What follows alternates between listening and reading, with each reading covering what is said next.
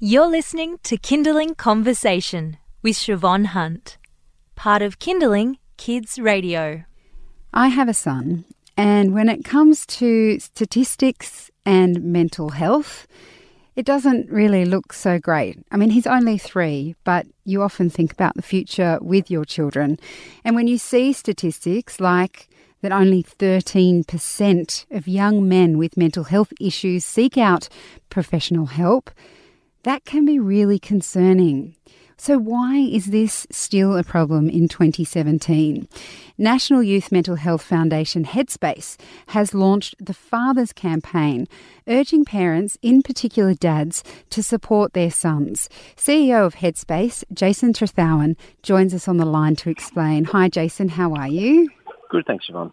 So why are so few young men seeking out professional help for mental health issues? It's a very good question, and it really relates to generations that have gone before today's young men, in that blokes have typically been less likely to seek help. They delay seeking help for mental health issues until they get sort of way down the path.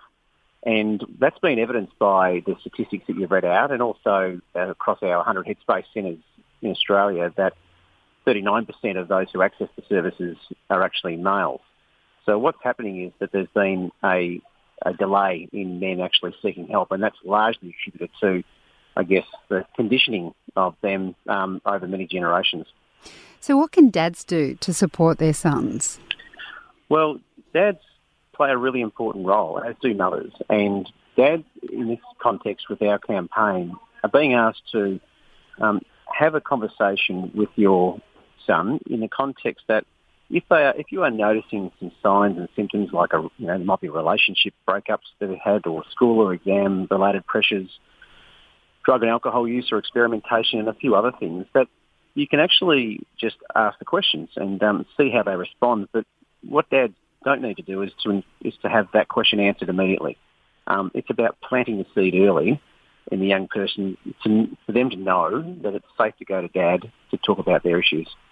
How do you create that sense of safety? Because people listening to this show, their children tend to be 6 and under, and sometimes it can feel like you're just, talking into air and you don't know how much of what you're saying is landing with your child.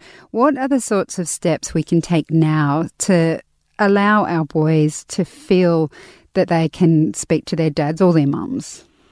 Yeah, look, it's a lot of it's to do with about being present and being with them, and I guess look, parenting is a very complex. I'm a father of 3, and it's a complex thing at times, and you're never sure if what you're saying to them is sinking in, and vice versa. They're not quite sure what they're saying back to you, if that is also getting through to parents. So, look, a lot of this is about providing a safe environment, the right time for open conversations to be had. And we should never underestimate as parents what our young people are actually looking up to us for, and that is to be a safe person to actually have a very personal conversation with. Is that being maybe a bit self-aware about our own emotions and not reacting to what they say, so they don't feel like they're going to upset us if they tell us something? Yeah, look, I think, take their feelings seriously. Show empathy, listen carefully, and don't judge. And can be more useful at times to say nothing than to jump with answers or solutions. I think as parents we want to try and fix problems, but often young people are just wanting to air what they're feeling. And so that's the dynamic that we have to balance. Obviously, is just to listen and understand without necessarily providing the answers. And what about providing that safe space? Because I know, working and having children myself, that there isn't a lot of space that we have with our kids. We're often going somewhere, taking them to something, and especially as they get older, I imagine they want to do more things independently. Do you have any advice on how parents can create the space where those thoughts and feelings can come out naturally? Yeah, look, I think we're all living pretty full-on lifestyles, aren't we, in terms of going from one thing to the next. And I think it is around about role modelling slowing down. And by slowing down, I mean having the time to share in some simple things like, a backyard activity or a game of cards or something that's actually engaging the child so that they can actually feel like this is a bit of fun. And by doing that and role modelling that ongoing actually does create a relationship that you want, and that is that they will come to you if they do need to speak up. But the other thing too to remember is that we don't necessarily have to, just because a young person is going through a tough time, it doesn't mean they will develop mental health issues.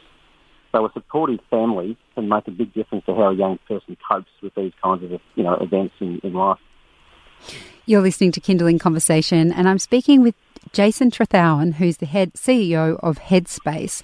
And we're talking about a new campaign that Headspace have launched called The Fathers. It's basically the Fathers campaign, urging parents, in particular dads, to support their sons because this really alarming low rate of young men actually seeking professional health experts. That's about 13% at the moment. We want to get that up. Jason, let's talk about the campaign itself. What are you asking people to do with this campaign? Well, I guess, we have to be mindful that a lot of things go unsaid between young people and their parents, and especially when it comes to mental health. And the campaign aims to open up conversations between parents and young people, particularly their fathers and sons, to identify mental health issues and raise awareness of the support services that are available.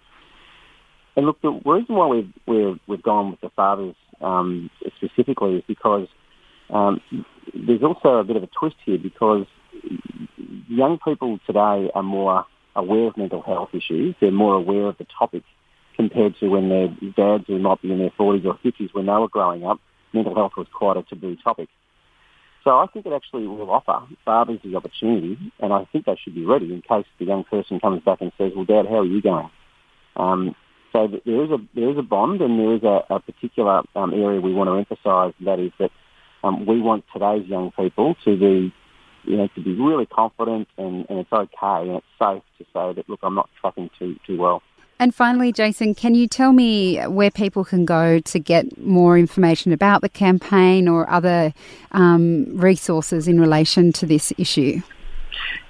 Yeah, look, absolutely. You can go to headspace.org.au and there's a page there for dads, and it'll actually go through in some very simple ways to support dads and parents about what contributes to mental health issues for young people, the warning signs, setting the scene for the conversation, some tips on starting the conversation, the services and also information and resources that you can actually read further to actually help prepare for the conversation. So headspace.org.au.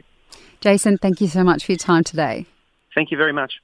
That was Jason Trethowan. He's the CEO of Headspace. And if you'd like more information on the Father campaign, we'll pop the link up that Jason was just speaking about there on our website. Just head to kindling.com.au.